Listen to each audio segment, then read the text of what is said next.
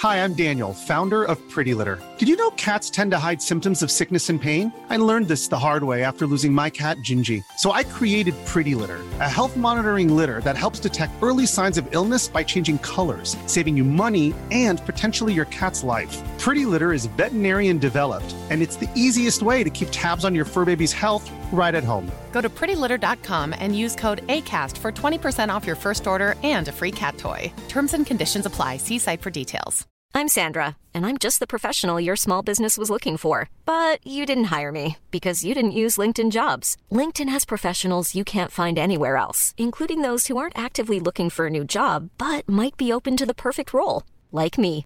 In a given month, over 70% of LinkedIn users don't visit other leading job sites. So if you're not looking on LinkedIn, you'll miss out on great candidates like Sandra. Start hiring professionals like a professional. Post your free job on linkedin.com/people today.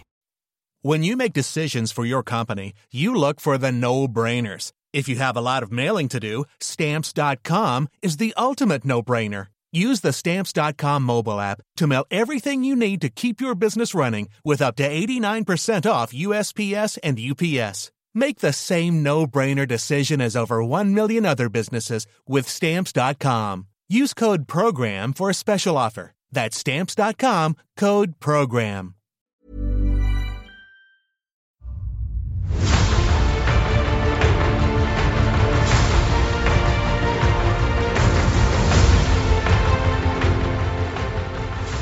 Hey everybody, welcome to the Blizzard Watch podcast, where we talk about many things, including the relatively complex rules of stuff in D&D, like dual wielding. I'm going to probably try to write about grappling. You should stay tuned for that. But also, we talk about things like, video games, specifically ones by Blizzard, although we've been branching out as much as we can. And this week, we've actually got a fair amount to talk about just from Blizzard, because a couple of things have happened. One of them happened today. First, I should introduce the two people that do the show with me, who I usually remember to introduce. That's kind of weird. Joe Perez and Liz Harper. But I'm going to jump to Liz right away. The Hearthstone expansion was announced today, right? Yesterday, but very close. And of course, when people listen to this in podcast form, it may be even later than that. Yes, the sliding arrow of time moves ever forward. Yeah, it's hard to keep track. Time's a slippery thing. But yes, the new Hearthstone expansion is called Murder at Castle Nathria, and I think it's amazing. Like, I just heard the name, and I was like, I love this expansion. I don't need to know anything else. It's going to be great. And I mean, really, what more do you need to know about it? Except that it is themed around a murder mystery at Castle Nathria. Yes, it's right there in the name. I've said it twice, and now I don't remember it. It happens to me all the time. Honestly, seriously, now, I'm just going to say this. The line, "Time is the fire in which we burn," is actually accurate. It's one of the better lines ever uttered in any movie. I loved it in Generations. It's probably the only thing I love about Generations is Malcolm McDowell's character, quite frankly. And there's your Star Trek. I worked it in. There you go. Now continue about Castle Nathria. Excellent job. That was a good one. So Hearthstone, yes, Murder at Castle Nathria. Denathrius has invited all of his enemies to dinner for some really smart reason, I suppose, except then he winds up dead. And you have to find out who killed him. The investigation is led by Murloc Holmes, because of course it is. And all of the legendary cards in the set are different murder suspects. And there's also a new type of card called a location, which will be like different parts of Castle Nathria or Rivendreth. And each class has their own location card, and you play your location card, and it has specific benefits that you can trigger. So, I mean, I think it's just a really cool theme, and I think Hearthstone is at its absolute best when it goes and takes Warcraft stuff and does something kind of goofy, like taking Castle Nathria and throwing in a Murloc named Murloc Holmes, investigating a murder mystery. I like several things about this. Go for it. First up, that Denathrius invited his enemies to dinner. Clue. And amongst them is Murloc Holmes. Of course. That Murloc Holmes, he foiled me again. Bring him to my party. And I'm also sitting there thinking, if Denathrius didn't invite enemies to dinner, he couldn't invite anybody to dinner. There would be no dinner parties. It would be very sad. And Denathrius loves one thing. It's having elaborate dinner parties and betraying everybody he knows. So these two things, of course. But thirdly, and most importantly to me, is the fact that, as Joe just pointed out, it's Clue. It's Clue in Warcraft. Which is great. I'm so looking forward to the inevitable Hearthstone pack that is Battleship or Life, or Shoots and Ladders, say Snakes and Ladders. I really want to see Warcraft Snakes and Ladders. The only thing that would have made me happier is if the announcement trailer had if he was still capable of it, because I don't think he actually is anymore. But if they could have had Tim Curry record a voice line for Denathrius, because that would have just been hilarious and perfect. Now I'm thinking about Tim Curry dying. Thanks, Joe. I don't think he's dead. He's just not. Yeah, that's fine. Don't make me. Yeah, the inevitable mortality times arrow. We've talked about this. Times the fire in which we burn. Why do I have to be Malcolm McDowell this week? So Hearthstone. Hearthstone. It's rebound. A thing. Look at me rebounding, turning this podcast around. The one thing that I don't like about this expansion is that this is going to sound weird and backwards, is that the expansion makes me super excited for the idea of the expansion. But in the end, Hearthstone matches are just Hearthstone matches. It's a 1v1, competitive match where you play cards and you're trying to reduce your enemy's health to 0. And that's the game. We've added some new card types. We've added a bunch of legendaries who fill the roles of these enemies of Denathrius. We've added this whole theme of a murder mystery. But it's just a theme on top of this base level game. But the theme they've presented and, the cinematic trailer for it and this idea of this dinner party and this murder mystery, which sounds so cool and so fun, that's not really part of the game. That's just a cool thing that they've sold us on, but the game is still the game. And so I agree with you, because that's always been my problem. They do these incredible trailers and they get you super excited for it, but then it very seldom is even anything remotely close to taking full advantage of it, despite what the art assets or anything they put into it. You know what it makes me think of is all of those WoW themed board games that they wind up putting out. Even if it's WoW Risk or hopefully maybe this will be impetus. Make WoW Clue. I'll buy it. I'm a sucker for it. Let's be honest. But WoW Small World and things like that, they work really, really well. Why not just have fun games that take these ideas and actually do something with them? I would absolutely play a murder mystery game based around Castle Nathria. 100%. Super excited for something like that. There's a lot of really neat ideas. Or the when they did the alternate Death Knight thing, when Jaina was a Death Knight and all that other stuff, those were really cool concepts. And they were really novel and really interesting. And then it, like you said, it was just a Hearthstone game. I don't know. Well, I want more. Dang it.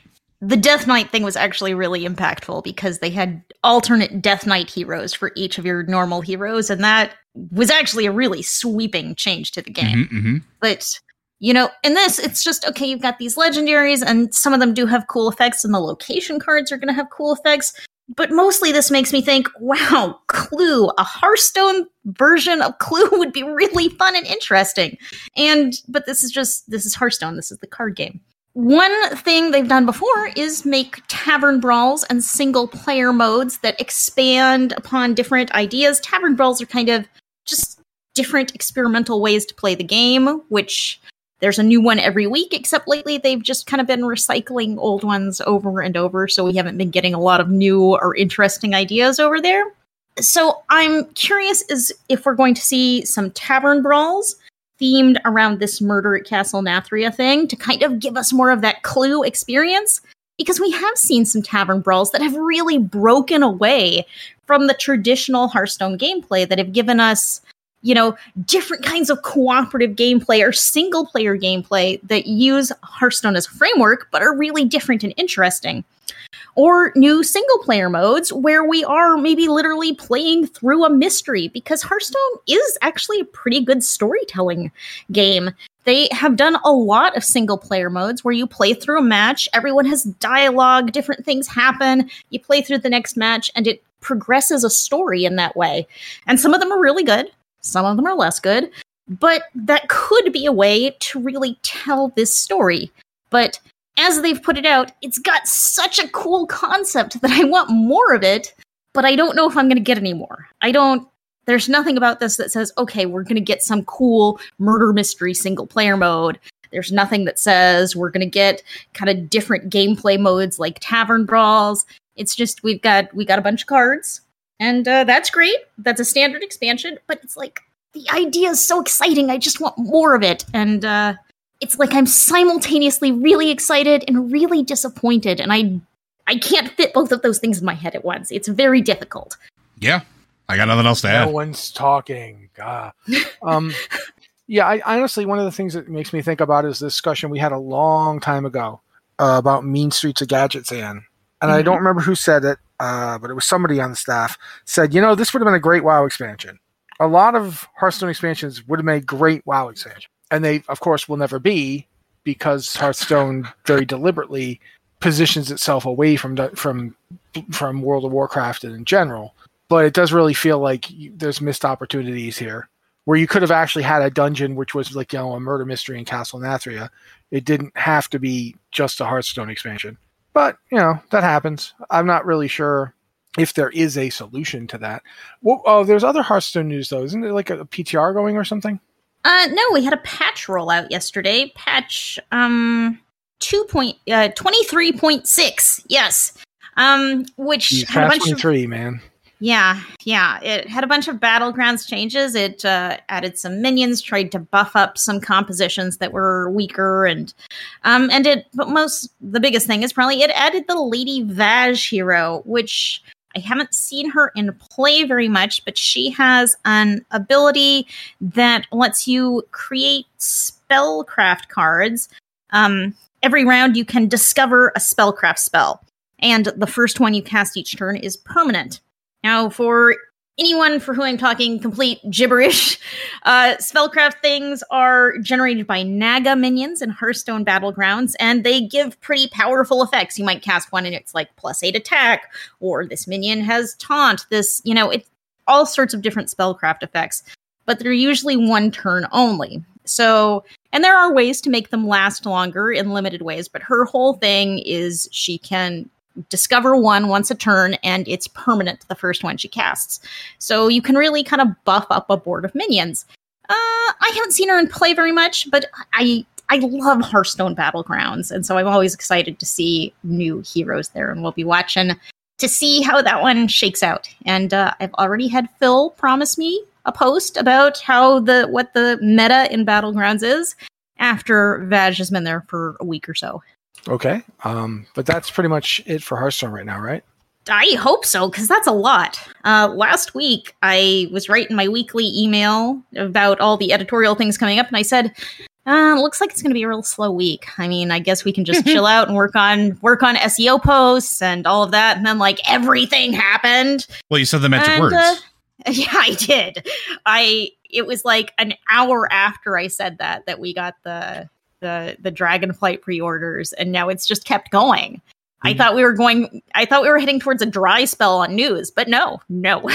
Yeah, that's been a long-standing joke for this podcast for years, and there's a reason for it. Yeah, I would agree. But we should probably, therefore, since you kind of opened the door a little bit, we should probably talk about, actually it's got nothing to do with it, but what the heck.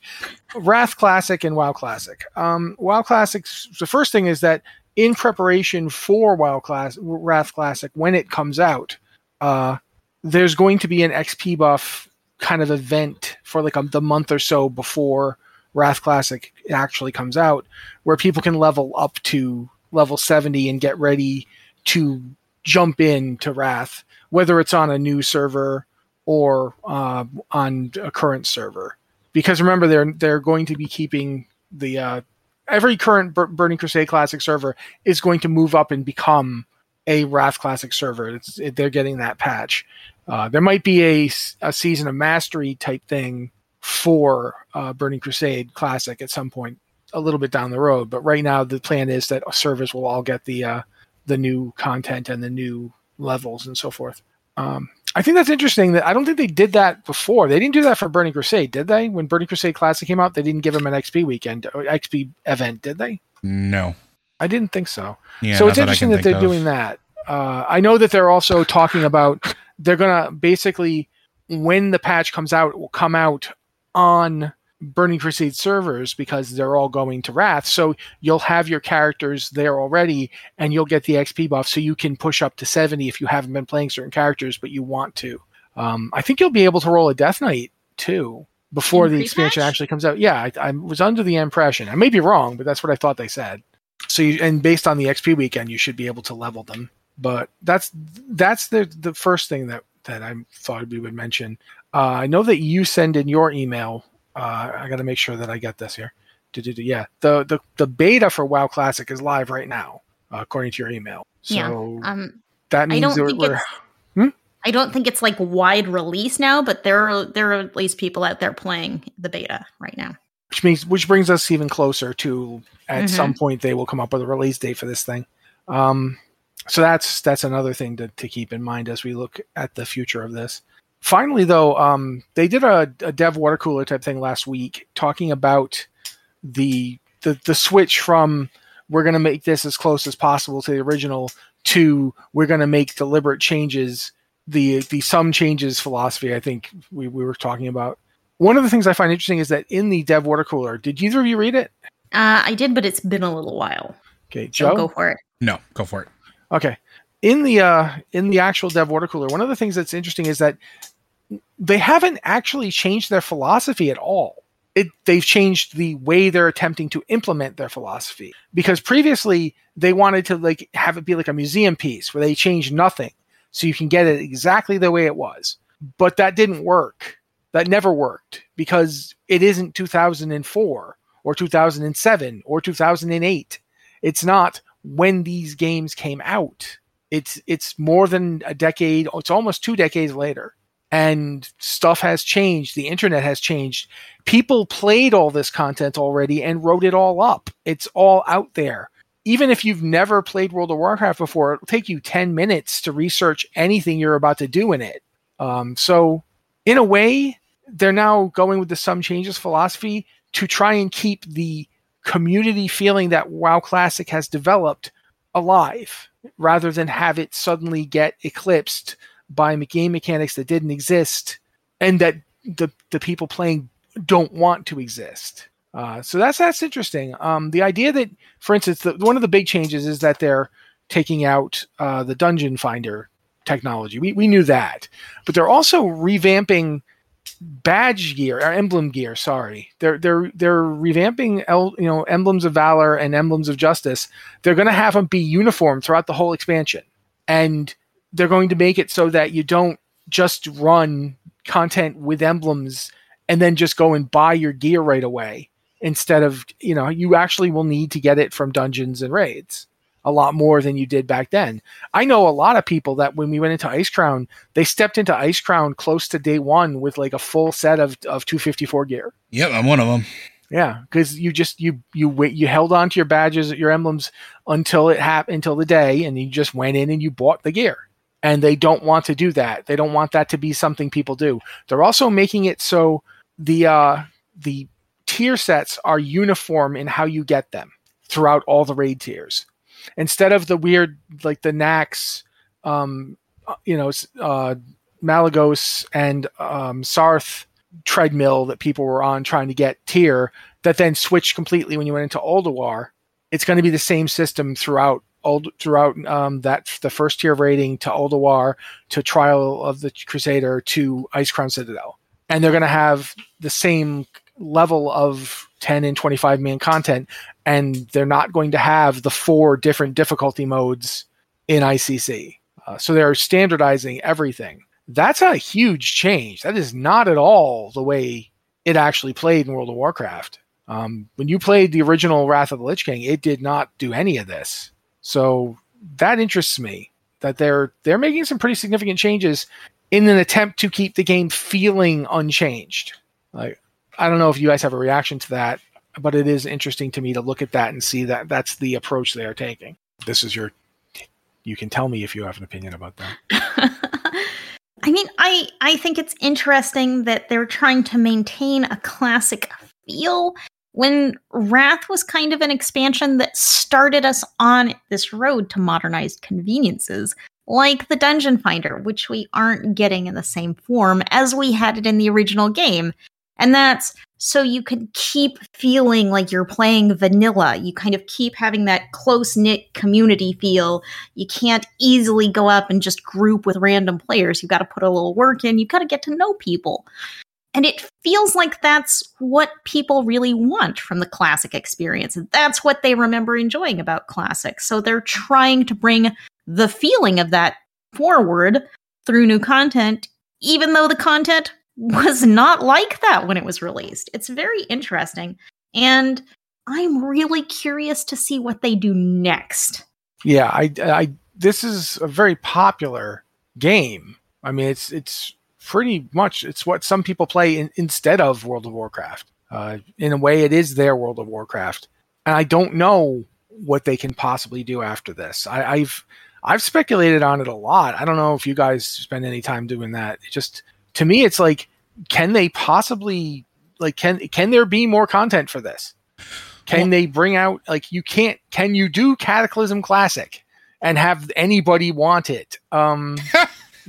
I'm not being sarcastic here, not because I think it's bad. I think Cataclysm is really underappreciated, but it isn't what the people playing WoW Classic want, is it? WoW Classic was I believe, really started to gain steam because of Cataclysm to begin with, because it fundamentally changed the world in a way that you couldn't go back to, and took away a lot of the stuff that was there. So those, I mean, and players that are playing Classic now can tell me that I'm wrong, but I remember originally that was one of the things that was cited as like a factor in wanting to have a Classic or a Classic setup.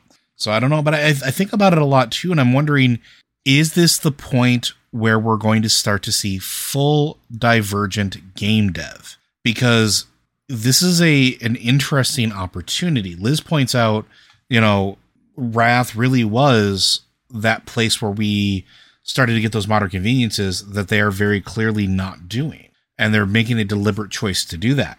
Is that something that they just continue to do? And does it become something that they develop standalone content for that didn't exist previously? Almost like an alternate timeline or an alternate universe or whatever. Is that something that potentially happens? Does Mists of Pandaria never occur? Is there a different storyline, like a giant what if comic book that they might be able to explore? I'm not saying that they will do this. I'm not saying that I want them to do this. I'm just like, it's just a thought. It's just a random thing that this is the opportunity that could happen. And or do they do things like their version of the Dragon Isles when it was originally there? Do they start digging up things from code long since forgotten and actually give it a home? I don't know. I'm very curious to see what choices they will make going forward, because there's a lot of cool stuff that they could do. And we often talk about like how WoW Classic is like, it's never going to be vanilla. It's never going to be vanilla WoW again, because that was like just a different time, a different setup. Yet they're trying to capture the feeling of it. But what if it just doesn't try to be vanilla anymore and just figures out what its own thing is and goes with it, which, to me, for the last several releases, feels like what they've been trying to do.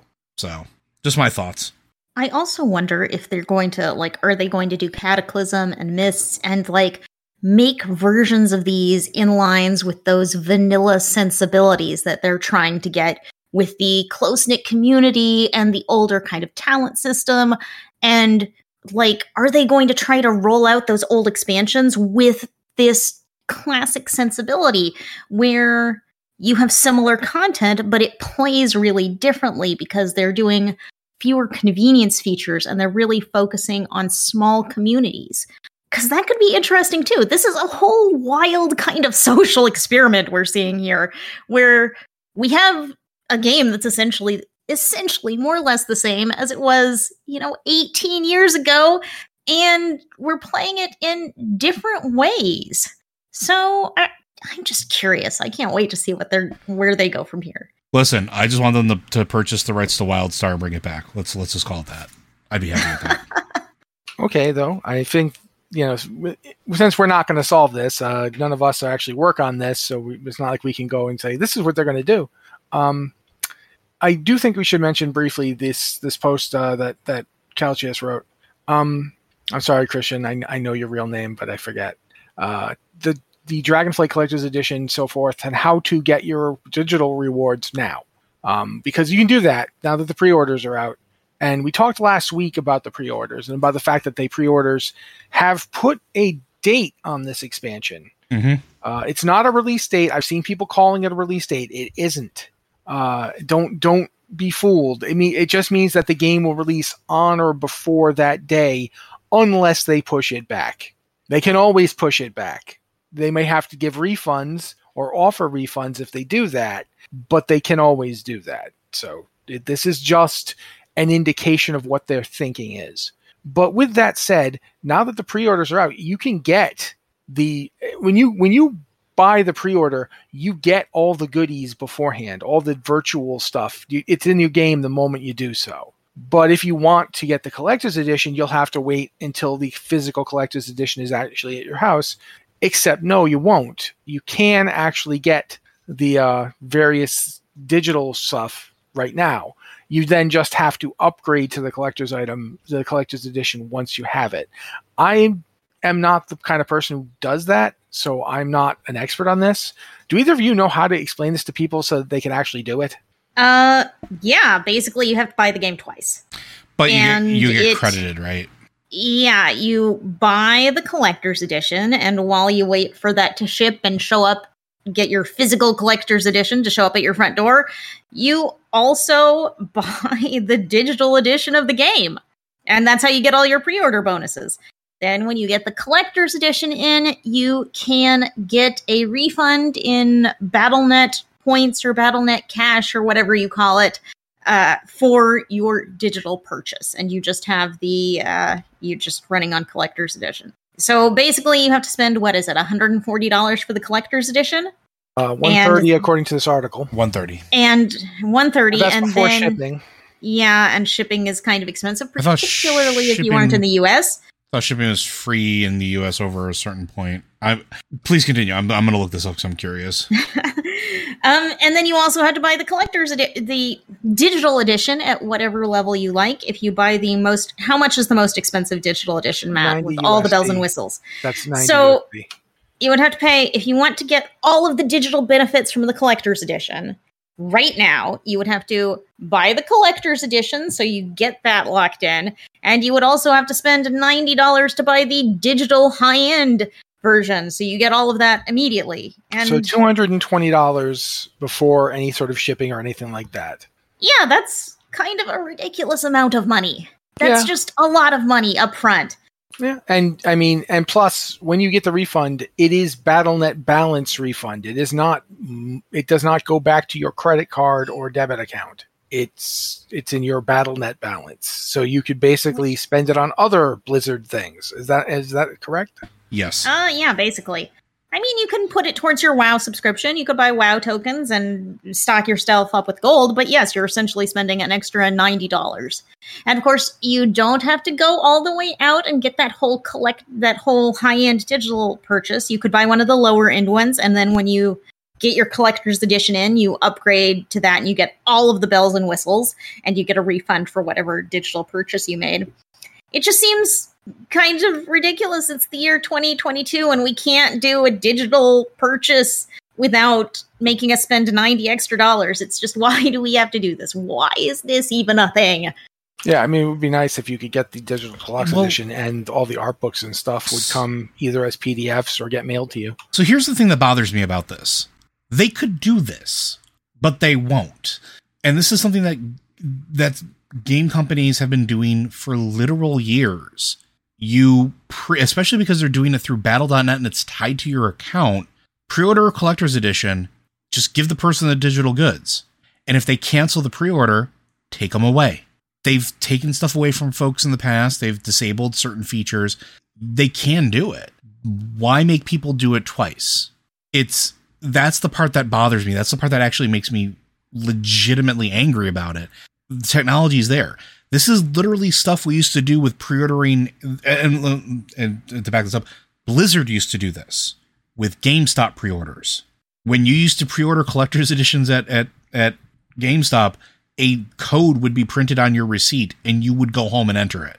And you'd get some of your digital rewards up front. You just wouldn't get access to the stuff. And then if you canceled it or returned it or whatever the case was, the code became invalid and you lost that stuff. Why aren't they doing that now?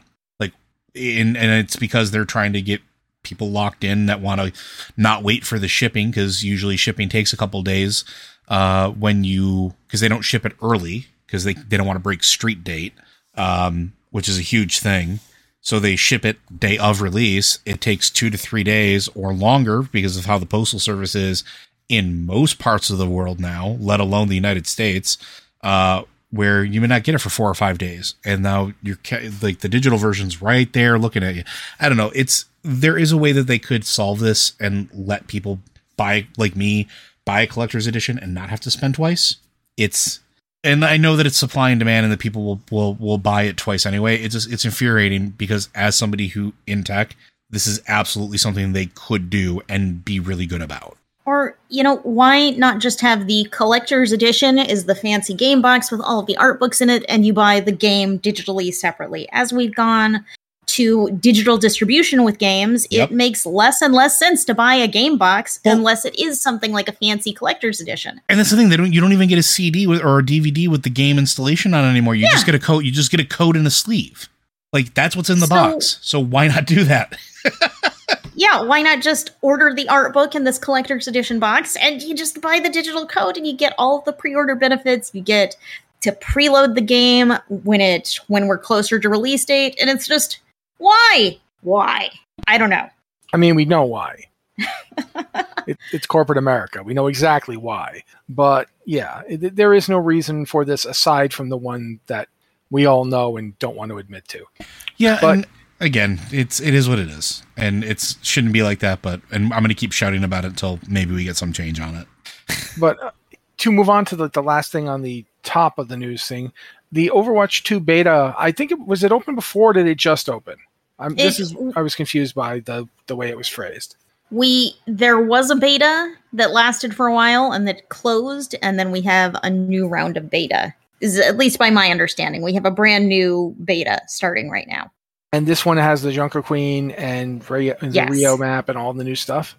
Yeah. Cool. Yeah. I don't have a lot else to say on that one other than cool. I think the Junker Queen looks really interesting and I want to know more about the character. But until such time as Overwatch doesn't give me such intense motion sickness and migraines that I feel like I want to die, I will not be playing it. So that's just the way it is. I'm hoping someday somebody figures out how this is doing this and can change it. The way they figured out Grimrail Depot, which is another thing. Like when I was playing like as a tank and people would want me to tank Grimrail Depot, I used to have to come up with like workarounds to not look at it. Because if I looked at the screen, that's it. Crippling motion sickness. I'd literally be hurling into a can if I tried to look at it too long. So I'm hoping that they do that. That's just me griping. But regardless, the beta's cool. I'm a little upset that they decoupled PvE because that's the stuff I was really interested in because I was hoping that maybe that wouldn't make me sick. Do we know, like, we know that they're going to have seasons, right? Do we know when PvE content will be? It'll be in the season? They've said 2023, but they haven't given us like a hard date on how they're going to roll it out. All right. Either of you have anything to say about Overwatch 2 before we move on? Try and do some emails? Nothing that we haven't already talked about. Liz? No. I was really surprised you haven't mentioned the Castle Nathria map. Make it so. Anyway, I mean they've got Blizzard, they've got Blizzland, don't they? They do. Yes, Blizz they do. World. Is it Blizzworld? Yeah. If they got Blizzworld, they might as well just put Castle Nathria in there. It can be, it'll be like the Disney logo with the castle, except it'll be Castle Nathria and a very, very different looking version of Tinkerbell out in front. Overwatch has such an interesting world, and it pulls in all of these silly Easter eggs and references, and it's a really fun world that I also cannot wait to explore in PvE. Yeah, I quite frankly, I said this years ago when Titanfall 2 came out. Titanfall 2 is the game that got me into Titanfall. Mm-hmm. I didn't care about Titanfall 1 because it was pretty much just let's go battle big mechs with our friends against other people in big mechs. And that's fine if that's what you want. You want Team Fortress 2 and mechs, that's great. I didn't want to play it. Again, a lot of these types of games, again, give me motion sickness. But then when Titanfall 2 came out, it had a really good, short, but good, a nice solid 20 to 25 hour story mode where you will fall in love with a big robot. And then cry. Because it involves a big robot. This is inevitable.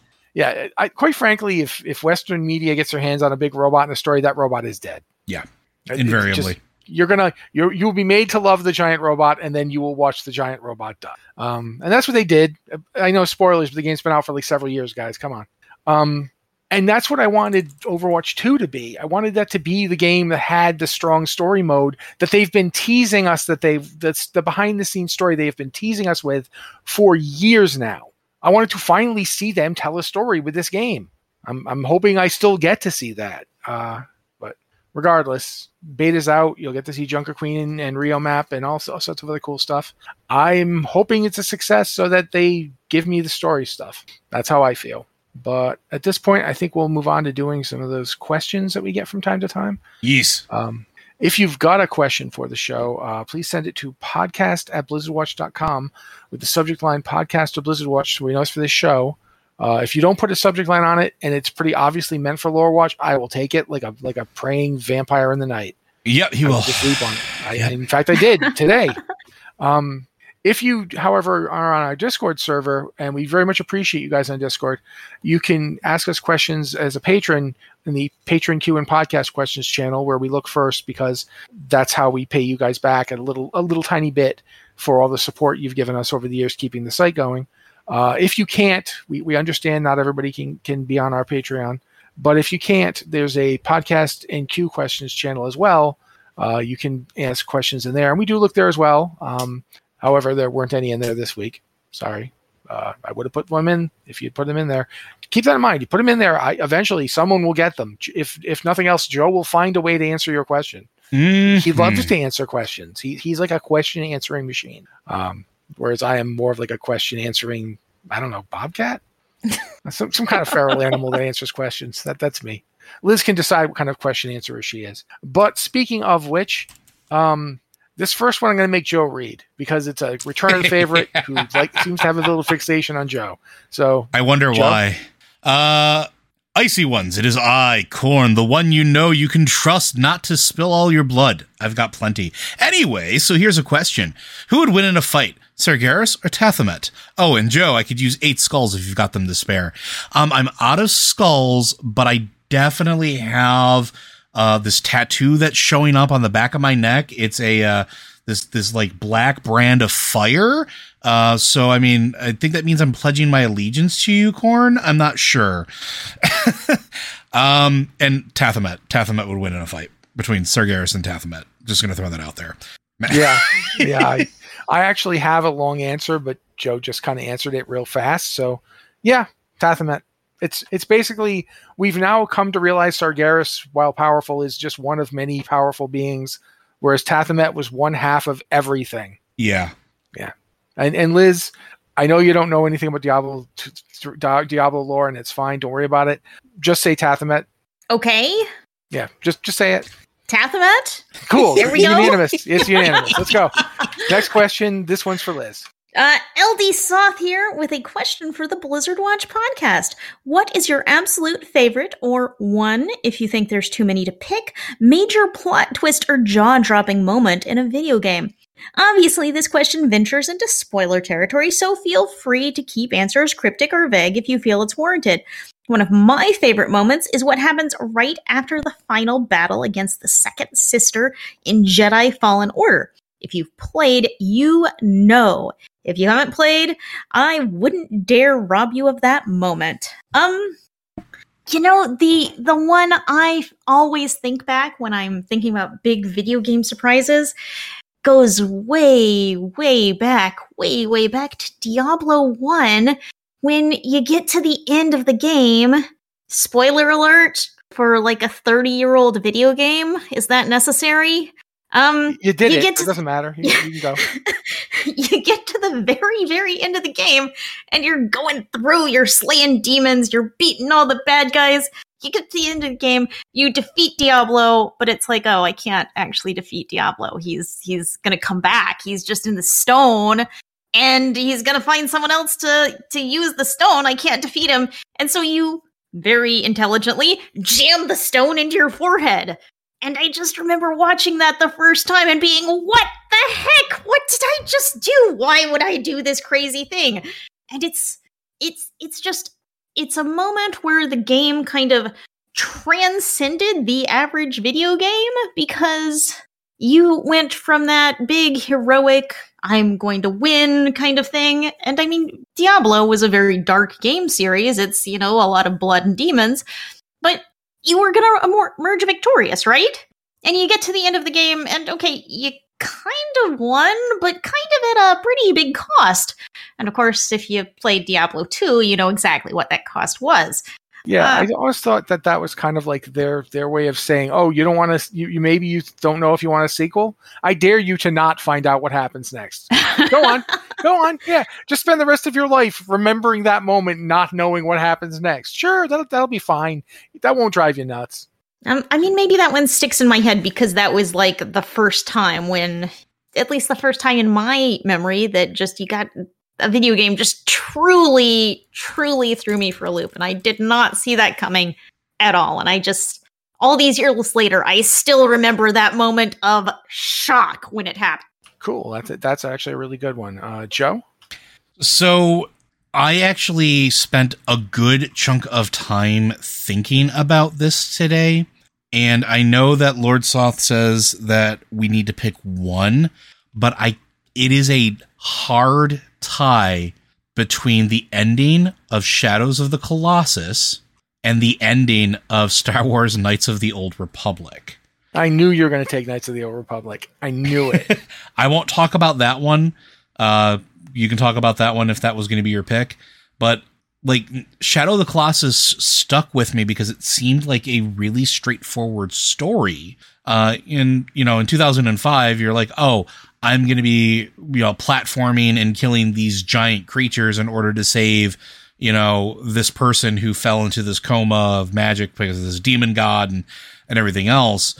And that it's a dark ritual that you're performing by killing these creatures and taking their essence, but you don't realize that it's actually corrupting you until the very, very end. And then you realize that you were fooled into doing this all but the behest of this entity.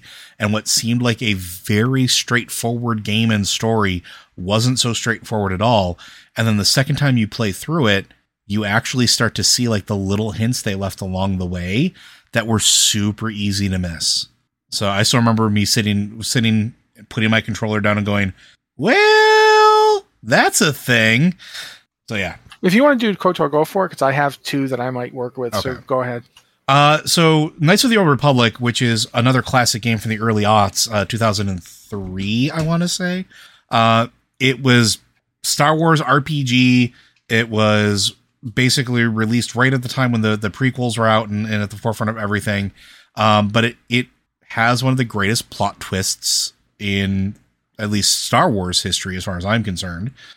Where you spend the entire game as a protagonist cleaning up the mess that was sort of left behind by this Sith Lord called Darth Revan. And then you get to the end of the game, and you realize you're Darth Revan. You had amnesia all along, which is sort of like a tropey thing, but like it's because you never see anything with Darth Revan outside of that iconic mask and the purple lightsaber. And then when you finally get there, it's like this moment of you're cleaning up your own mess because you're actually the Sith Lord. And how you got to be there in the first place is a whole other thing. Like, there are layers here. It was just an epic twist. And I'm going to pass it to Matt because we could be here all day. Yeah. KOTOR was going to be one of my picks, absolutely. But there are two others that I think work really well. And one of them is fairly recent. I feel like people give Fallout 4 kind of like short shrift as a story. Possibly because, it came out after Fallout New Vegas, and a lot of people absolutely loved New Vegas. And I'm not saying New Vegas was bad. And I get that Preston Garvey can be real pushy. I do. I understand that. There's another settlement. I don't care, Preston. I'm doing something. I get you. I got things to do, Preston. Leave me alone. There's still that moment in Fallout 4 where I played it as both male and female survivor. I kind of prefer female survivor because she's Courtney Taylor, who's the voice of Jack from Mass Effect, is the voice of Nora, the female survivor in Fallout 4. If you play as her, you're basically a lawyer and a wife who wasn't in any way, shape, or form prepared for anything like the apocalypse. She wasn't a soldier like her husband had been. So when you go out there and you're trying to survive in the wasteland, you're doing so as completely noobish as the player is. So I like that. But also it makes this one hit really hard because in this story, whichever one you play, you see your spouse murdered and your child stolen just before you're refrozen and left in the vault. And your mission actually, once you get out, is to go find the person who killed your spouse and stole your child. That seems pretty straightforward, right? You're in this atomic wasteland. You need to find your child and find the people that took him. Except when you finally find the person that did it, that killed your husband, I'll say, and stole your child, won't tell you anything. But you know that he's got an implant in his head, so you kill him and take the implant. And he's mocking you the whole time that you don't really know what's going on. And you're like, yeah, whatever, typical villain talk. But he was telling you the absolute truth. You don't know what's going on. Your kid wasn't just taken and then you were refrozen and then you woke up like a few days later or whatever. It's been 87 years since you saw that moment. Your child is an adult who's older than you and is in charge of the organization that kidnapped him from you in the first place. I think you might have been actively trying to destroy at this point. Yeah. When you get there, when you get to that place, he's there. The person who calls himself father, who's in charge of the institute, is your son that was kidnapped at the beginning of the game.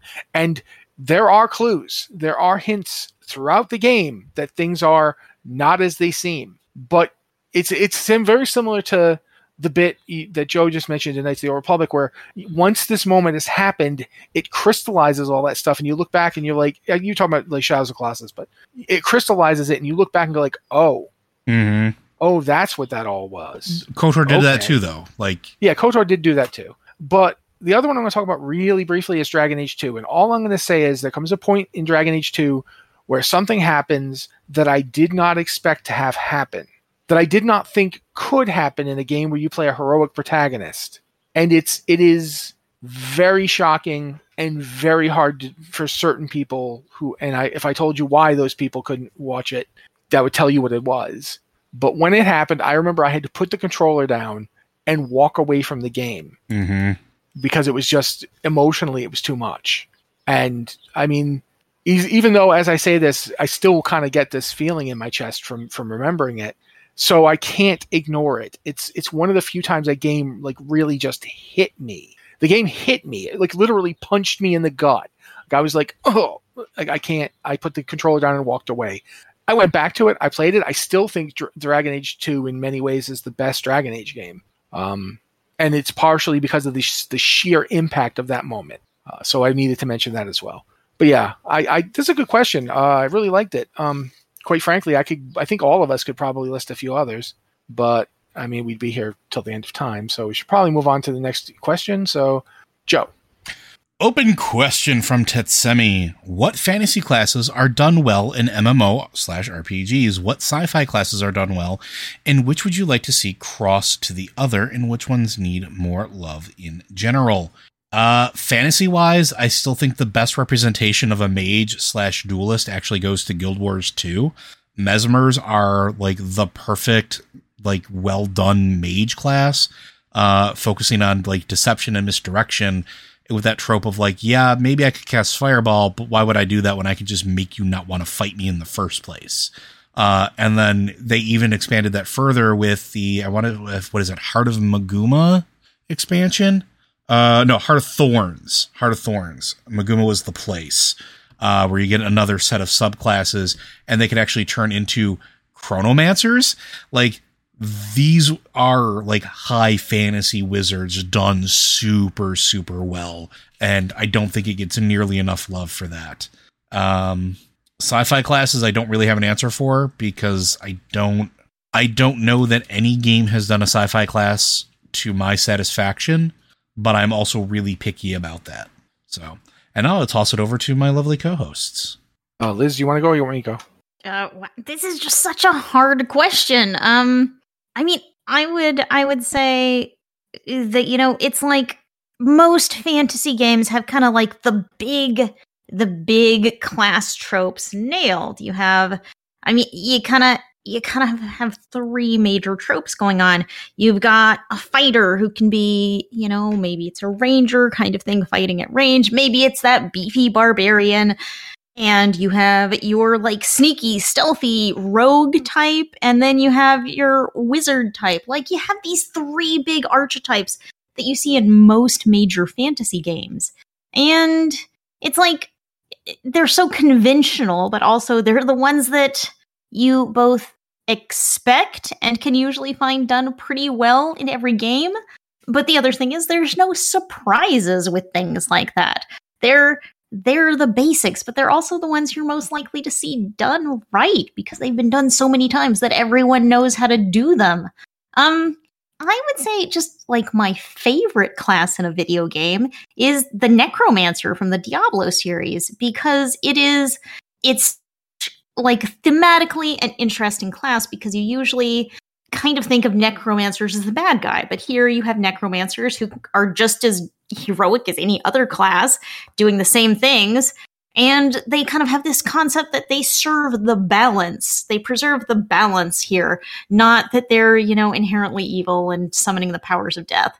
And they can be customized in all of these ways, that's just one thing I love about Diablo in general, is you can play the same class and you can play it totally differently. You know, you can focus on summoning skeletons, or you can focus on blood magic, or you can focus on kind of the power and strength of bones and be a more tanky character. In general, I just kind of love hybrid classes that bring together different ideas for something interesting. But not every game does hybrids very well. And that's kind of all I got. Well, first off, in terms of science fiction stuff, there's quite a few science fiction games that do reasonably good jobs with classes or jobs or roles. I'm trying to think of like the ones to really go for. I was going to say, like, thinking about it as Liz was talking, Esper from WildStar gets pretty close for Psionic Warriors as far as sci-fi goes, but I'm just throwing that in there before I forget. I would say that for me, like, one of my favorite pen and paper RPGs that's a science fiction type game is Starfinder. Mm-hmm. Starfinder has a lot to go for it. I can't remember the name of the class off the top of my head right now, because when I used it in my own Starfinder game, I renamed it, and the name I gave it is one that sticks in my head. But they have like a sort of a Jedi-inspired warrior of cosmic power type thing. The Technomancer? No. Or sorry, because there's the Technomancer, there was the Envoy, the Biohacker, Vanguard? No, they have a specific ability. Solarian. Yeah, the Solarian. Thank you. Sorry. Those guys, I really like that. They to me bring about that idea of that wandering mystical knight, yet we're in a sci-fi setting thing that I love. They do that really well. In terms of, one of the things Liz was talking about was like how like games tend to have their big three tropes, for lack of a better word, their big three, you know, I fill this role. And Diablo, the original Diablo, did that absolutely. It literally said, here's your fighter type, here's your rogue type, here's your wizard type. I mean, they called him a sorcerer, but you know, they just plopped them down in front of you. And to me, I think one of the reasons that Diablo 2 absolutely deserves all of its praise and deserves to be the big dog in ARPGs to this day even though I prefer to play Diablo 3, Diablo 2 realized we can take these things and we can make multiple versions of them, and we can mix and match them. Like the Paladin from Diablo 2 is basically what the Paladin in World of Warcraft is. It comes from that Paladin. If you're playing a Paladin in World of Warcraft right now, go back, look at a classic server, look at the talents and abilities. They're almost just reskinned Diablo 2 ones. The class definitely takes from it. The Necromancer Liz already mentioned, but is it a really good way of looking at how do you do a magic type but make it completely thematically different and have its own unique flavor? Mechanically speaking, it's basically just a pet class caster. Yeah. But the skin of it it's all wrapped up in the setting and the mood. That's a really good job there. The Druid, very much, it's not only is it a heavy influence on the Druid from WoW, but the Druid in Diablo 2 is unique amongst Diablo characters in that it combines the idea of a summoning with its own body. Like, you don't summon things, you become the things. So it is a very unique, it's kind of the fighter and the mage at the same time. Obviously the Amazon does the roguey stuff, but is also pretty handy in an up close fight. There's a lot of, they went in unique directions. Obviously, the best thing they ever did was the Barbarian. I'm not just saying that because I'm a lunatic. I mean, I am a lunatic, but the Barbarian was the perfect thing to bring to Diablo. If you wanted to play like a knight type character, that's what Paladins are for, or a Crusader, or, that kind of thing is over there. And it's absolutely good to have it. But taking the fighter and making it the Barbarian, suddenly there's a reason this character is doing these ridiculously risky things. It's part of their culture. It's part of their nature. Who would be insane enough to go into a cathedral full of demons with no special magic powers whatsoever, just axes? This person. Look at him. He shaved his head and he got a tattoo on the back of his skull. This guy is absolutely going to be the one to do that. And in Diablo 3, it actually got better. And it's even looking like it's going to be even better in Diablo 4. I think that the Barbarian from Diablo is the best video game Barbarian. And it is possibly the best video game fantasy melee character, at least for me. It is the one that I enjoy the most and like the most. If they said tomorrow they were pulling warriors out of WoW and put Barbarians in, I'm probably the only person who wouldn't complain. I'd be like, okay, that sounds good. Sure. I mean, they use rage as their resource. They're kind of already halfway there anyway. Yeah, fury, but basically, yeah. And it'll be something different in the new one. Who knows? It changes all the time, but the basic thing remains. They have various ways to kill you, all of which involve screaming and hitting things with axes. This is perfect. And they help you by yelling, too. Don't forget that. They help you by yelling. Absolutely. They helpfully yell. They hurtfully yell. It's a whole package. In video games, I think that the Barbarian is it's the axe that launched 1,000 ships. It's close to perfect. But yeah, that's it for me. Those are the ones. I will also say that I basically tend to play a Barbarian in any other game that will let me. Like when I was playing Wrath of the Righteous for 900 hours, I played a Barbarian in that too. And then I found the Blood Rager, the Blood Rager is Barbarian, but also Sorcerer at the same time. And it is much better than any other version of that I've ever seen. Because all your spells are basically just you getting so angry that the world is like, okay, you can be giant size. Please stop being angry. Sure, you can fire fireballs out of your head if you'll just stop being mad. Nope, still angry. Okay, what else do you want to do? And it works pretty well. That's one of Paizo's better achievements. But I feel like that's my answers. Do we have time for one more, I guess? We are at time. All right. Then I guess we'll have to hold that last one till next week. We got some questions, though, this week. Yeah, we did. 2 weeks in a row. That's actually pretty cool. Not always happen around here. Did we leave anything out? I would feel bad if we did. No, got that. So yeah, I'm actually really glad that you reminded me about the Castle Nathria expansion date. It's August 2nd, guys. We didn't mention that, and I feel like you should know. This will be out on August 2nd, and it looks like it's going to be a lot of fun. I'm thinking about playing it, and I don't usually play Hearthstone except for Mercenary mode. Someday I have to get you to take me through Battlegrounds, Liz. Battlegrounds is really fun. At least I think it's really fun. I should watch you play it at some point just to see if I can figure out how to do it. I mean, just jump in. There's no deck building, and you'll fumble around, but you'll get there. All right. Joe? I got nothing. The goodbye thing you do? Well, I mean, generally when you just say Joe do the thing, not just Joe. But I was hoping it would work this time. So Blizzard Watch is made possible due to the generous contributions at patreon.com/BlizzardWatch. Your continued support means this podcast site and community is able to thrive and grow. Blizzard Watch supporters enjoy exclusive benefits like early access to the podcast, better chance at having your question answered on our podcast or the queue, and an ads-free site experience. Thank you, Joe. Do you want to do the other thing you do? Absolutely. All of us at Blizzard Watch continue to stand with the employees of Activision Blizzard as well as the game industry at large as they continue their efforts to unionize. Again, congrats to Raven QA, as they work towards a better working environment and a better, safer tomorrow. So yeah, that's the podcast, everybody. Thank you so much for being here with us. If you've got a question for the show, again, you can email it to podcast@blizzardwatch.com. The subject line podcast or Blizzard Watch to be notes for this show. I'm going to take the time here to say it does not have to be about a Blizzard game. We, in fact, just talked about several other games, and we'd be more than happy to. Joe has so many things he wants to tell you about WildStar. And Warhammer. And Warhammer. But, I mean, I would love to talk to you about City of Heroes /Villains, which is another game I know Joe knows. Yeah, baby. Because my word, did we lose something when that game shuttered? Yes, we did. There are some MMOs that stopped that really were amazing. And then some of them were tabula rasa, but some of them were really amazing. So yeah, feel free to ask us about anything. It does not have to be about a Blizzard game. We will absolutely love your questions about Blizzard games, but they don't have to be. But yeah, that's been the podcast. Thank you guys so much for being here with us.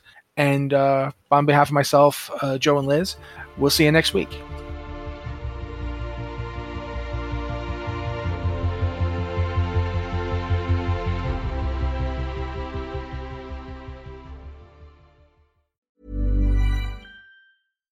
Hi, I'm Daniel, founder of Pretty Litter. Cats and cat owners deserve better than any old-fashioned litter. That's why I teamed up with scientists and veterinarians to create Pretty Litter.